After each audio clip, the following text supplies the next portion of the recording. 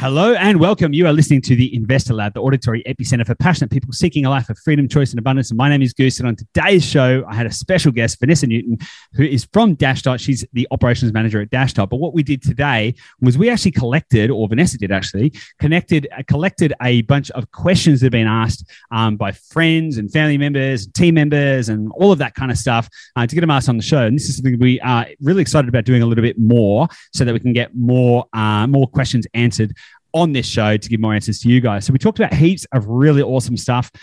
We talked about, why, interest with fixed versus variable interest rates. Where is that appropriate? Who does that apply to? How should you think about that kind of thing? Bearing in mind, none of this is financial advice. Go speak to a professional, all that good stuff. We also talked about if it's ever too late to start investing in property and how to think about that. We also discussed things like, will there be a good time to buy in Sydney? What is the impact of projects like the Badgerys Creek airport completion and all of that kind of stuff, as well as how to think about buying an established investment property versus buying something like a new investment property. So we covered a lot of ground, and I'm confident that even if you think that you are an experienced investor, you're going to find some really good stuff in here. So I am really excited for you to get into this, and I can't wait to share it with you.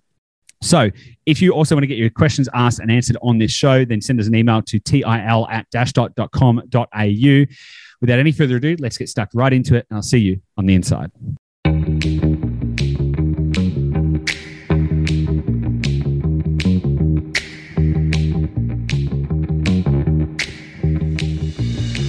Hey guys, welcome back to the Investor Lab. Joining me today is a very, very special guest, Vanessa Newton, who works at Dashdot. Vanessa, how are you?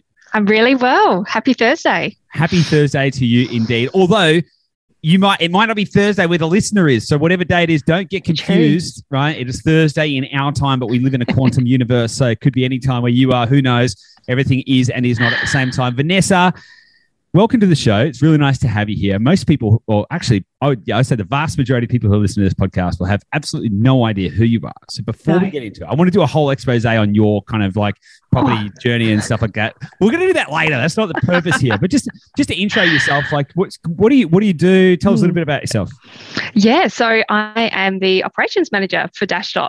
So all of the magic that happens on behalf of our clients happens in the Dashdot team, and I'm overseeing all the awesome team leads and people that all of our clients are in contact with every day, and all the engine room goes on behind that. That's my privilege to be involved in every day. Yeah, and it's no mean feat. I think we're about to have a team of 60. So you're you're steering quite a quite a decent sized ship with a lot of moving parts. So it's no mean feat. Now, why are you on the show today, Vanessa? What are we going to be doing today?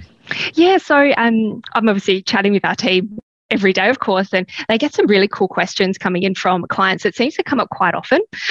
So I've got some of those questions that I thought I might throw at you, and of course, all of our team listen to it, and it can help them help their clients. And if they're questions that our team are being asked, I suspect that they're questions that a lot of people are as well, and the listeners of the show.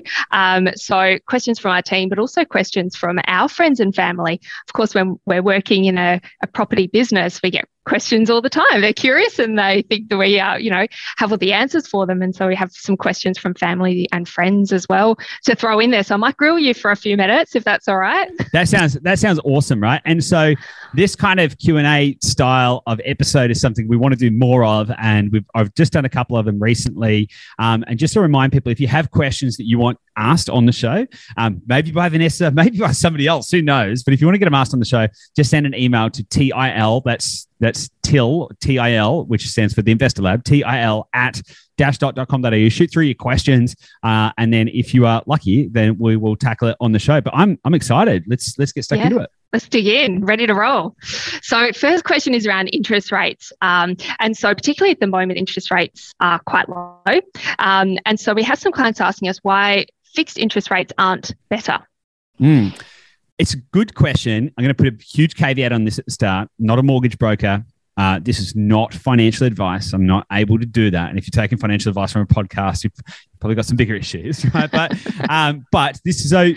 That being said, let's talk about this. Let's talk about the thesis behind this and where and why and how it might or might not make sense. So I'm going to start with a story. So when Gabby and I first started investing, we bought, and one of the properties we bought, we ended up buying with a fixed loan, so it was fixed interest. And the interest rate was really high. It was a pretty shitty loan, but it allowed us to buy the property, right? And the problem that we faced with that is that it was a pretty high interest rate, and it wasn't really a great loan structure. But in order for us to break that loan, because it was fixed, we had to pay what's called a break fee. And now that was like $5,000 at the time we were looking at it, at which point we were like, we were trying to, we wanted to refinance it down to a lower interest rate. But when we did the calculations on how long was left on the fixed period versus how much we would save by going to a lower rate, versus then overlaid the break fee, we found it didn't actually make sense. So it sucked because we had to pay a high interest rate, and it was like really inefficient, and we really didn't like it. But the benefit of or the cost of breaking the loan term didn't make sense just to get it back down to a lower rate. So we just had to basically suck it up, which was kind of shit. Now, fixed and variable rates matter to different people for different reasons. Okay, so I would suggest that if you are a homeowner and you have non-income producing debt, and you are thinking about wanting to lock in a lower rate on your home loan for a period of time, and also if you have no plans to use the equity out of your property in order to fund your property portfolio, so you're not looking to do any refinancing, then that could make sense. That can make sense, right? But for an active investor, for someone who actively wants to try and do things like refinancing or growing their portfolio and doing all this other kind of stuff, firstly, interest rates don't really matter to property investors as much, right? So it really matters to homeowners, because as interest rates go up, affordability goes down, and they can really find themselves in a really tricky situation because it's literally coming out of their pocket. But rents go up in investment properties faster than wages do, generally speaking, and the investment dynamic changes as interest rates go up as well. So what you'll find is it'll sort of find a bit of an equilibrium as we go. So it's less impactful for property investors, really impactful for homeowners. So for investors, it probably doesn't make as much sense because your returns are going to be variable and be impacted in the market by interest rates as well. Generally in a not in a negative way, despite what the media says. And also, you want that ability to be able to continue to refinance property. Now, what you've got to look at is what is the hurdle rate of return. And so for a lot of investments, certainly let's think about this from an ROI perspective. So I know that I'm rambling a little bit, so feel free to jump in here, Vanessa.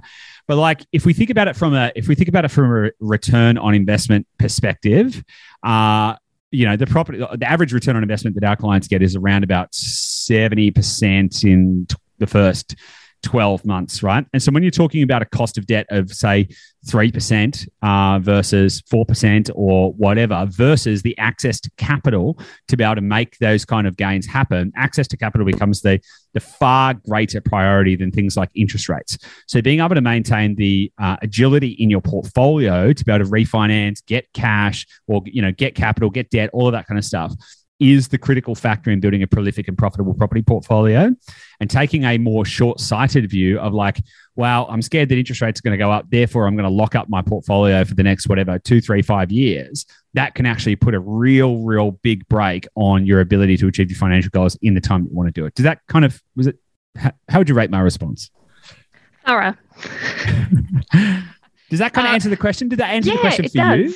Yeah, it does. And it makes me think about, say mortgage brokers. So as you're saying, that's where they come into their own and really deep diving into each individual person's circumstances and making recommendations on where they think that they should be doing it. Have you seen the differences in some mortgage brokers, ones that have the capability and the interest to look at their clients' portfolios in the way that you're talking about, or ones that are a little bit more risk adverse and sort of might not recommend going down that path, even though the client is wanting to invest in properties?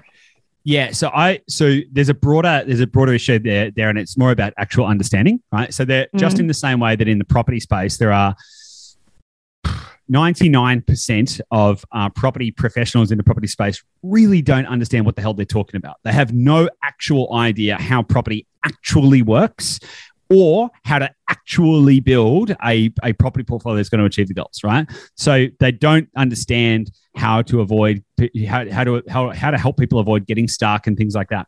Same thing goes with mortgage brokers, right? Anyone can write a loan, and if your belief system is like, well, the lowest interest rate is the best outcome for whoever, then that is going to put you down a path where you're going to make suboptimal choices, when actually the goal for most property investors is to achieve financial freedom, whatever that means to them. It could be whatever that goal looks like, but it generally is a target and something they're aspiring to achieve, and a place they're trying to get to, which requires momentum and liquidity and movement and all of this kind of stuff. And so when you have brokers or professionals or anyone who doesn't take that into consideration, that's where people get stuck, right? So you got to remember the largest sample set of property investors are at zero properties. They're still struggling to work out how to get started, analysis paralysis, all that stuff. Second largest get 70% of them who actually get started get stuck at one property, and another 19% get stuck at two, which means that 90% of property investors never get past two properties. The reason for that is because of a misguided view on things like interest rates. Oh, I'm worried I'm going to pay more. You got to remember, we're at the lowest rate time in history. Even if rates start, let's say when rates start going up, right, we're still going to be ridiculously low interest rates. If you go back to the 80s, it was like 18%. And here's the thing, and I've talked about this a lot on the show before.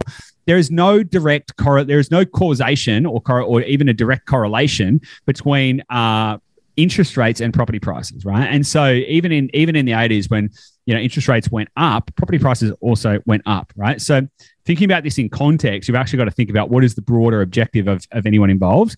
And so, yeah, in my experience, most people get stuck because they don't know what they're doing, but then they go and try and find professionals to assist them. But then those professionals also have no idea what they're doing, and then net result is client gets stuck and they wait 30 years, crossing their fingers, hoping for the best, only to find out that the only way they can unlock the capital they've created is by selling their portfolio. They never achieve the cash flow goals that they're after, and then they end up just like piling it all into super and hoping for the best, and it's not really the outcome they wanted. Right? So there is a better way of doing it, but you do need to get people who can think about it in a more agile way. Yeah, and that's certainly where my mind goes in. If I was about to buy my first investment property, is going, okay, I know that I need these expert people around me. How do you actually know where they sit in that expert level? And if we just pull it down into the mortgage broker space, they might have 20 years experience, and you ask them the question, do you help build property portfolios? Yeah, I've built heaps in my time, but that doesn't actually answer the question of where their headspace is and what their understanding of the market is, and are they actually going to be the right person to help you along that journey? Do you have any thoughts on what people could be talking to their broker about to understand? That is such a great question, right? And I am the very first person to say that ego metrics don't matter, right? So I don't think it is a good question to say, or how many properties have you got, mate? And have you? I don't think that's the right question. I think that can actually be counter to when we started. There's people out there that have got 20, 30 property portfolios. We don't have that. When we started, we had like two. But that doesn't mean that we haven't been able to help hundreds of people to achieve that. It's like it doesn't matter, right? But a better question to ask would be how they think about it. So, for example, if they do have a whole bunch of experience and a whole bunch of clients and all of that kind of stuff, you could say, hey, just so I understand, like, what portion of your clients are property investors, right? Okay. What portion of your clients have bought more than 5 properties? Be a really good question, because they would have to have gone through that process to understand how to get in there. And then you could ask a question like, what is the most important thing that I need to pay attention to in order to be able to get to, let's just say, 10 properties? And then you need to judge the answer, right? Then you need to be able to use those kinds of questions to assess, like, how do they think about it? Because someone who knows what they're doing will tell you that, liquidity in the portfolio is paramount. Growth and cash flow are the only two things that you need. And if they start talking about interest rates and all of this other kind of stuff, then you're probably on the wrong track. Access to capital is way more important than interest rates. Yeah, really interesting. Thanks. No worries. Awesome. Cool. Next one off the block.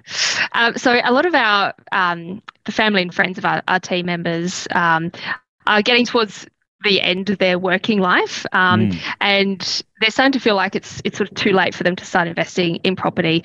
Is it even worth it now? Should I just not worry about property investing because they think that it's a long-term game, and they may just focus on something like superannuation, for example, to take them into their retirement. What would you say to people that are in that headspace at the moment? Is there a time when it is probably too late to start investing in property? Yeah. So the angle of that, because I knew you were going to ask me a question about is it ever too late to start investing? And I wasn't quite sure if it was the age angle or if it was like the market angle, right? So that's interesting. And we can kind of talk about the market angle because that's also interesting. But from the age perspective, it is quite fascinating, right? Because everyone needs to live in reality, right? And if someone's 65 and has got $50,000 of savings, and they say that I want to achieve a passive income of $100,000 before I retire in five years' time, it's important that we actually root our thinking in reality. That may not be achievable, right? Full stop. Now, there are some limitations when you do get a little bit older in that a lot of banks have like kind of age brackets that assess risk and stuff and your ability to repay the loan and do all this kind of stuff. And so your access to credit, which I touched on in the last kind of question there, access to capital is the most important defining factor in building a prolific, profitable property portfolio, not actually the cost of debt, right? And just to touch on that point again, if your return on invested capital is like 90% and your cost of debt is even like 10 or 20%, it still doesn't matter because you jump in the hurdle rate. So it's pretty simple maths. So cost of debt doesn't really matter. Access to capital does. But if you can't get the access to capital because of your age, maybe because have retired, if you have retired, it's, oh my God, I'm not a mortgage broker, right? So I don't know how that works, but I know that it is, it's either not possible or it's challenging or it's somewhere in that end of the vector, right? It's not a great place to be if you want to start building your property portfolio.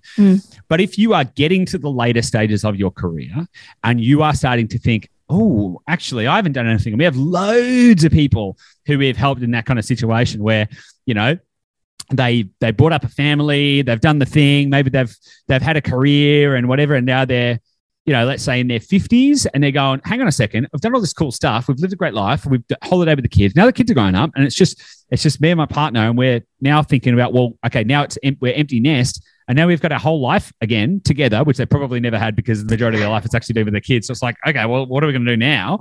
And they're thinking, what's next?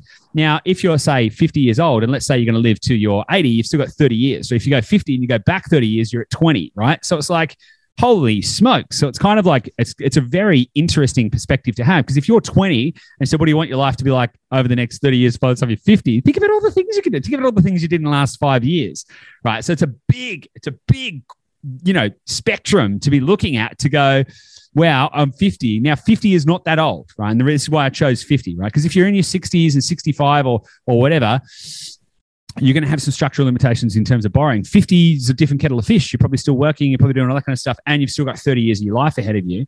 But you've also then still got to be realistic about what you're trying to achieve, where you're trying to get to, right? So understanding the goals and the timeline and the structural constraints, access to capital, total available capital, debt, all that kind of stuff is really going to make a big difference. Now, if you're 50 and you're thinking about building a property portfolio for the first time, and you're wondering, can you achieve your goals? Then the answer would, and let's just arbitrarily say the goal was something like whatever, $100,000 cash flow. Well, the answer is yes, right? You've just got to do it intelligently, and you need to make really strong, decisive, assertive decisions over the next, say, 5 years to 7 years to be able to set yourself up for that goal, and then you'll be on the money. All good, right?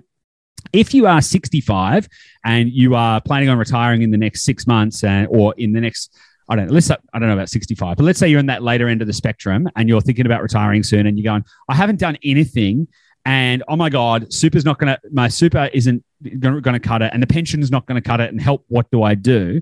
Now, is it realistic that you're going to achieve the same goal as someone who started investing when they were 20 or 30 or 40 or even 50? Well, no, it's not, but could it be a significant improvement? And we've had loads of clients like that as well, where we may not be able to help you achieve $100,000 of cash flow, but could we provide a much greater return on your capital than you otherwise would get anywhere else? And would that then contribute to improving the standard of living? Now, in that scenario, it might be a case of going, well, okay, let's make as many moves as we can until bank says no or whatever the case may be, and then we'll stop. and then you can let the portfolio grow a little bit. And then in that scenario, it might actually be the case that selling down the properties to access the capital, which is not the ideal outcome if you start early enough. But in that scenario, selling down the assets to access the capital, or potentially doing a reverse mortgage, but they're less common and not that great and stuff. There's other ways you can access the capital later. So is it still going to be a good idea? Yes, because the standard of living you have will improve, your wealth will improve, your everything will be better in your life, but you just need to be realistic around what those goals specifically are. Does that answer the question? Yeah, it does, absolutely. And I think it might help some people move through some mental barriers, at least just asking the question. You might go to your expert mortgage broker and they say, you know what, it's not going to happen, but at least to ask the question, or just assume that it is too late, and actually engage and think about it in detail, I think is really empowering. So yeah, 100%. Thank you. And you know, and there's also self-managed super funds and all of these other kind of things that you can think about as well. So there are ways that you can make it work, but yeah, it really comes down to asking the question. Don't assume it's too late, right? Never assume that it's too late. It all depends on your situation. It all depends. Do you even need debt? Maybe you've got plenty of all this different stuff, and take the time to try, because what is at stake is the rest of your life. Like, and I don't want that to sound too fatalistic, but that is true. Like, what is at stake is the rest of your life. And if you go 20 years down the line and you haven't taken any action purely out of apathy and fear, and you live a life that is below the fulfillment or everything, or that kind of stuff that you really wanted in your life, then you'll regret it. So take the time, push the button now, push it. See if you can do something.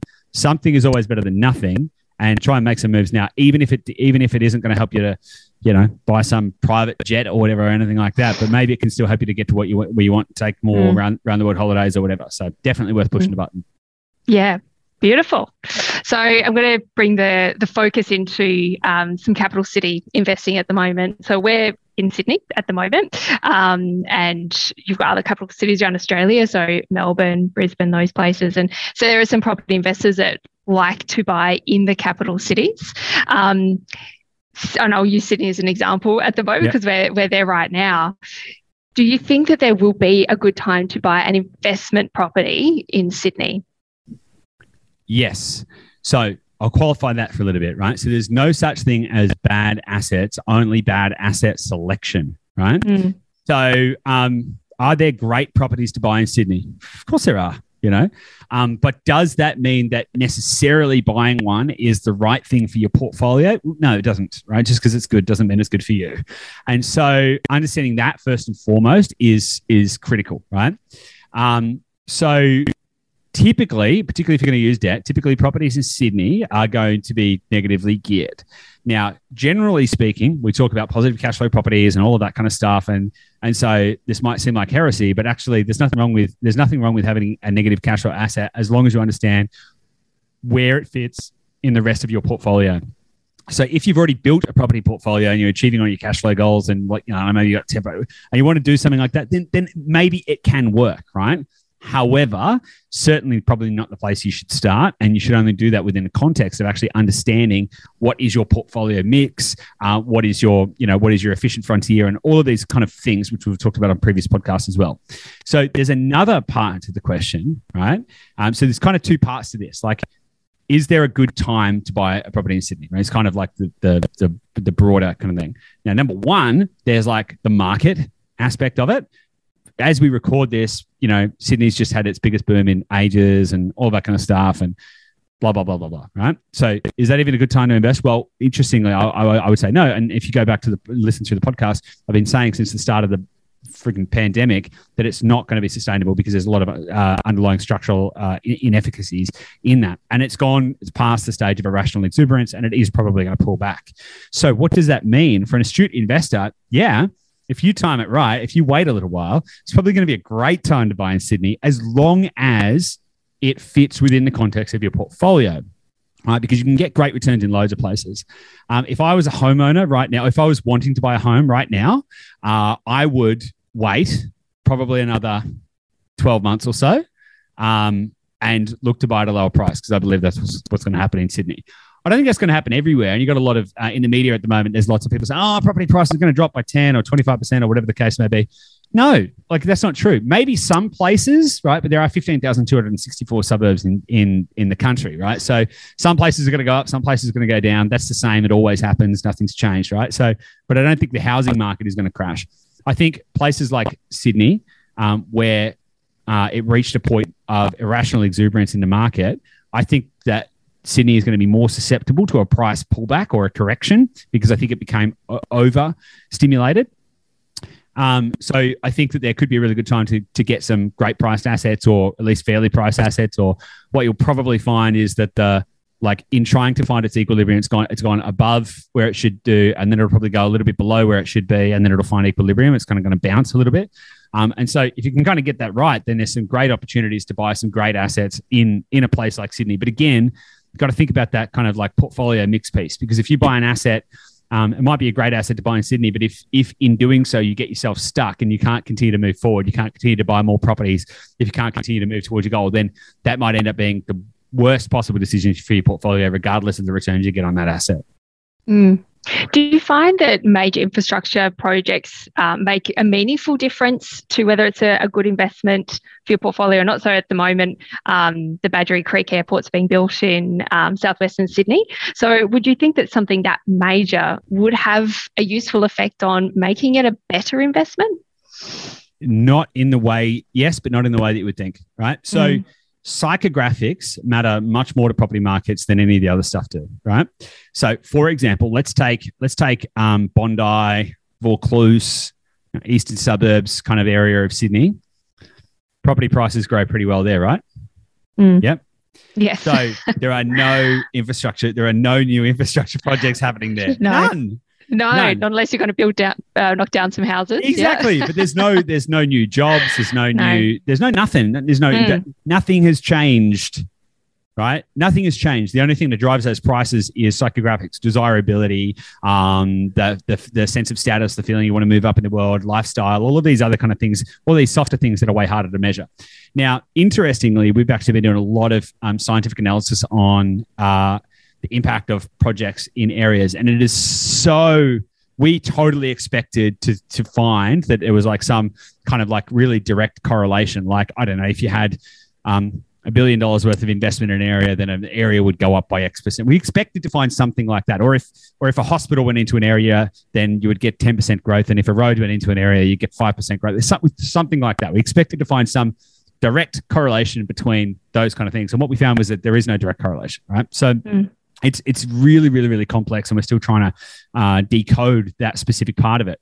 Broadly speaking, when you have capital that flows into an area and there is surplus capital floating around in that market, that drives prosperity, right? So if we take a different example, if we go take a regional center, let's just say $100 million of fresh capital pumps into that area. Could be people who have moved to the area, they're getting higher wages, and there's new money that's come into the area. People are going to spend that money locally. They're going to spend it in the shops. The shop owners are going to make more money. They're going to want to buy a new car from the local car dealer, blah, blah, blah, blah, blah. And it becomes circular. Those economies get stimulated. There's all that kind of stuff that goes on. So all of that is, broadly speaking, true, right? But different. It's very hard to, you can't specifically say, because a certain piece of infrastructure is going into an area that is going to mean a certain thing.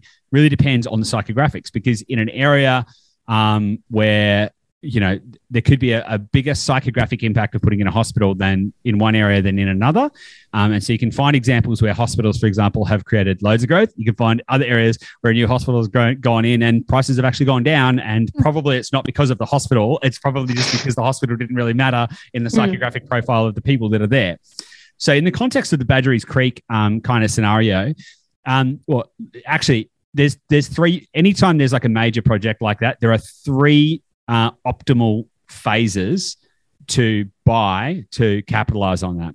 So one is before the project is finalized. So when they're talking about it, but it kind of hasn't happened or nothing's been finalized. Bit speculative, right? But that's kind of where you get the biggest gains. But it's speculative, you could get it wrong because like a lot of projects don't move ahead. So that's kind of like the first stage. The second is when actually the construction starts, because there's a hive of activity and all of that kind of stuff. That's where the next big boost happens in the chain. And then the third is when it's completed, right? So they're the kind of phases. It's like before, during, and after. And then there's kind of arbitration of different stages in between. Now, a big thing about the Badgerys Creek thing is the psychographic. It's the sense of progress. You know, they call it Aerotropolis and stuff. That sounds so futuristic, and everyone's like, "Oh my god, we're going to have Aerotropolis. It's going to be like the Jetsons and like." I was thinking the Jetsons, yeah. Yeah, totally, right, totally. And everyone's like, "Oh my god, there's going to be all of this stuff happening and all of these jobs getting created and all of that." Every one of those thoughts may have an element of truth, but is driven by emotion. It's like, oh my god, do you know there's going to be heaps of jobs? Well, there could be there could be the same amount of jobs being created somewhere else. But if you feel like that is the opportunity, then you are going to feel strongly about that being the opportunity. And then you create this kind of cycle of like a self-reinforcing cycle to a certain degree. So the Badgerys Creek project already has had a huge impact on property prices out there. And when all of that stuff is completed, it's going to have more of an impact. That doesn't necessarily mean let's all go buy around Badgerys Creek, right? Because you still have to look at things like efficient capital distribution. Like how much is a property going to cost? Is that the best place for me to put my cash based on the price, based on what I've got, all of that kind of stuff? Where does it fit in my portfolio? Like, what are the yields going to be? Am I still going to maintain the liquidity I need to be able to, buy more properties and do all that? Like, there's all of these other kind of considerations because there are loads of places where you're going to get plenty of growth, but could actually be the wrong move for your portfolio. So, really understanding that. I'm not sure if I've answered your question. I've certainly waffled a bit. Did I kind of get there? Yeah, I think so. It's just the headspace, and I think just really clearly defining that there's not a direct cause and effect. So just because there's a new airport or road going in doesn't mean that it's a guaranteed, house prices are going to be going up. It could, but it's not the only factor that goes into that driver. Yeah. What's actually really interesting and kind of where we're at with the study is we've broken down the country into clusters based on industries of employment. So rather than geographical or political boundaries, we've clustered them based on weighting of industries of employment. So if a town has a higher percentage of, administrative workers, or if a town has a higher percentage of tradies, or if a town has a higher percentage of mining workers, or if these kind of like broadly speaking, these different clusters, because they imply a psychographic and demographic grouping. And then what we are doing is we are then analyzing what are the impacts of different projects on those kinds of groupings. Because, for example, in an area that has more, let's say, financial services, or let's say professional services and stuff like that, or more professionals, which is like group it that more like white collar. Yeah, a bit more white collar. You might find that entertainment projects. And entertainment, broadly speaking, could be anything from a new cinema complex to a new sports stadium to a new park or public facility that people can use for recreation. So we call it like entertainment and recreation is probably the better way to think about it. Those kind of projects tend to work better for those kinds of people, generally speaking. Vice versa, and I don't have the data in front of me specifically, but like if you're in an area that was more agricultural and trade, for example, you might find things like education and healthcare might have projects might have a bigger impact as well. So it's pretty deep, and it's like it really goes down to like what is the project, where is it, and what is the impact going to be. Yeah, nice. Fascinating. I want to go out to Badgery Creek now. I want to see what's going on out there. I'm waiting for the Aerotropolis. Until there's flying cars, I'm not interested. Not real. Yeah, exactly. Photos or it didn't happen. Exactly. I'm mindful of time, Vanessa. I think this has been really good. Did you want to, we've got more questions, but do you want to maybe do we want to dig in a little bit further? I think the last question is a really good one. Maybe we'll jump to that one because it's something that I've come across in my travels as well. And it's around the headspace when you're selecting a property or making a decision on whether to make an offer on a property.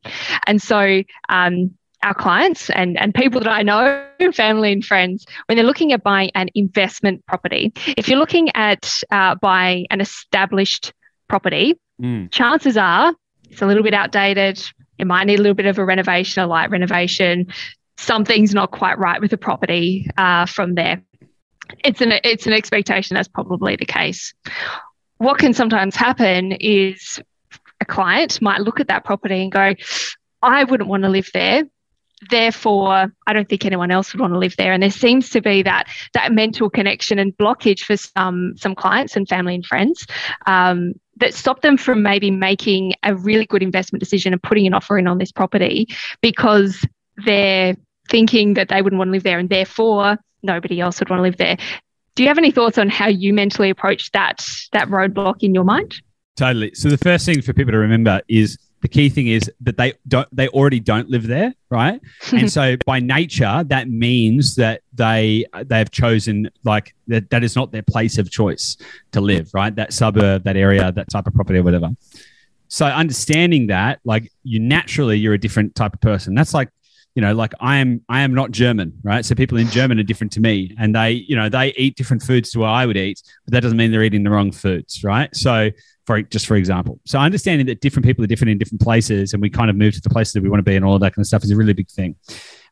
Moving to the kind of like, how do I bridge that kind of emotional kind of perspective? The problem that most property investors face is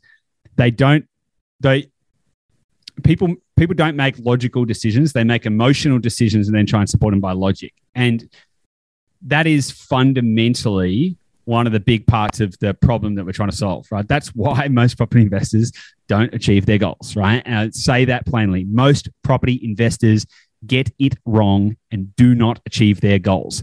That is a fact, statistical fact. So if you want to be one of the few who actually does achieve their goals, you need to approach it differently. You need to approach it with logic. You need to approach it by understanding what is the demographic and psychographic profile of the area, what is appropriate, what is in demand, all of that kind of stuff. And just because you wouldn't live there doesn't mean that somebody else wouldn't live there. I mean, Vanessa, I haven't been to your house. I don't know how you live, but you probably wouldn't want to live in the apartment that I live in because it's probably okay for me, but it's probably not okay for you, or vice versa, right? That doesn't mean that you're in a bad place or I'm in a bad place. It just means that we're different people with different viewpoints. And that's a really important thing to understand, right? Now, moving past that, you've also got the priced in value. So when you're looking at things like established properties in established neighborhoods versus new builds, for example, because new builds are shinier, they look nice, they look good, right? Yeah, they're lovely. Yeah. But there's a couple of inherent problems there, right? And there's loads of them, but I'm not going to go too deep into it. But one of the things you're paying for is you're actually all of the value is priced in, right? And also they're not in the most efficient, they're not in the most, how do I put this? The market hasn't found its equilibrium, right? So all areas were new once, right? So you can't, like, properties never existed forever. So all areas were once new. But what tends to happen over time is communities will build in those locations and all of this kind of stuff, and it'll become an established part of the locality. And then everything finds its equilibrium. Values find their equilibrium. There's constrained supply. There's certain types of people living there. And so that creates a more known quantum, right? Because there is an established equilibrium of what the environment is. You don't get that typically if let's say you're buying in a new estate, that doesn't exist. And so instantaneously you're operating in a more dynamic and highly variable environment with less known considerations and typically much higher supply risk, right? So inherently there's some problems there. But one of the considerations aside from that, just purely on the quality of the property, brand new, nice and shiny versus an established property where, maybe there's a couple of dings and dints on it. And, it's not talking to about buying dumps and, complete fixer-uppers or whatever, but stuff that might need a little bit of maintenance. If you think about this from a business perspective, if you were to try and buy a business which was at its peak, it was roaring, it was like it's growing and it's super profitable and it's like at its peak, right? You're going to pay a premium for that property, right? If you were to buy that business, if you were to buy a business which once was at that peak, premium, looked beautiful and everything like that, but, it's had a little bit of degradation over time and it got some, legacy issues and It's not, it's not looking as shiny as it once was. It's maybe not, all that kind of stuff. You'll be able to buy that property at a discount, right? Basically. I don't know. I'm not suggesting that you're going to we're buying all of our properties at discounts and they're under market value and all that kind of stuff. It happens, but that's not the thesis of what I'm trying to say. The point is that you can buy something because you can unlock the hidden value that maybe somebody else can't see, or maybe the owners have kind of given up on, or any of that kind of stuff. And so there's a better value proposition because you won't be paying a premium for the property. You'll in fact be paying a more true value than otherwise, which is also one of the reasons that we like to focus on established properties. So yeah, I think it's an emotional piece for people to move past and to really think about, like, thinking about it purely as an investment rather than a home, I think is one of the problems people face as well, because they think, oh, I'm buying homes. I'm going to go buy a home. I'm going to buy a home. I'm going to buy a bunch of homes. Well, not really. A home is an emotional thing for somebody else. What you're buying specifically is a securitized asset, right? And that could be the same as a share, a bond, a commodity, or whatever. It just turns out that it is a property. And anyone who owns shares, I always ask them, like, when was the last time you went and visited your shares? If you own shares in BHP, did you go to the head office and suss them out and eyeball the management team? No, probably not. You just bought some shares and move on. So it's trying to like distill that down to what it is, which is for investors, it's a financial instrument. Helps that too.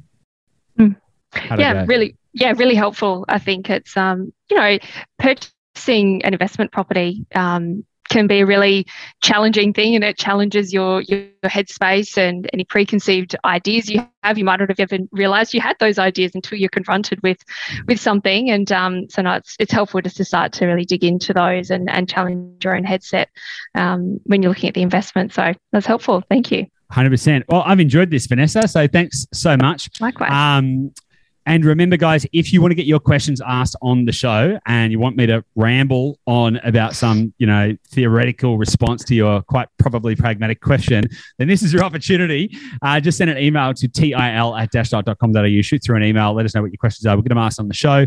Vanessa, thanks so much for your time. Really appreciate it. It's been nice to have you on the show, and it's been some great questions that we've been able to dig into. So thanks so much. And we'll see you soon. My pleasure. Thanks, Goose. See ya.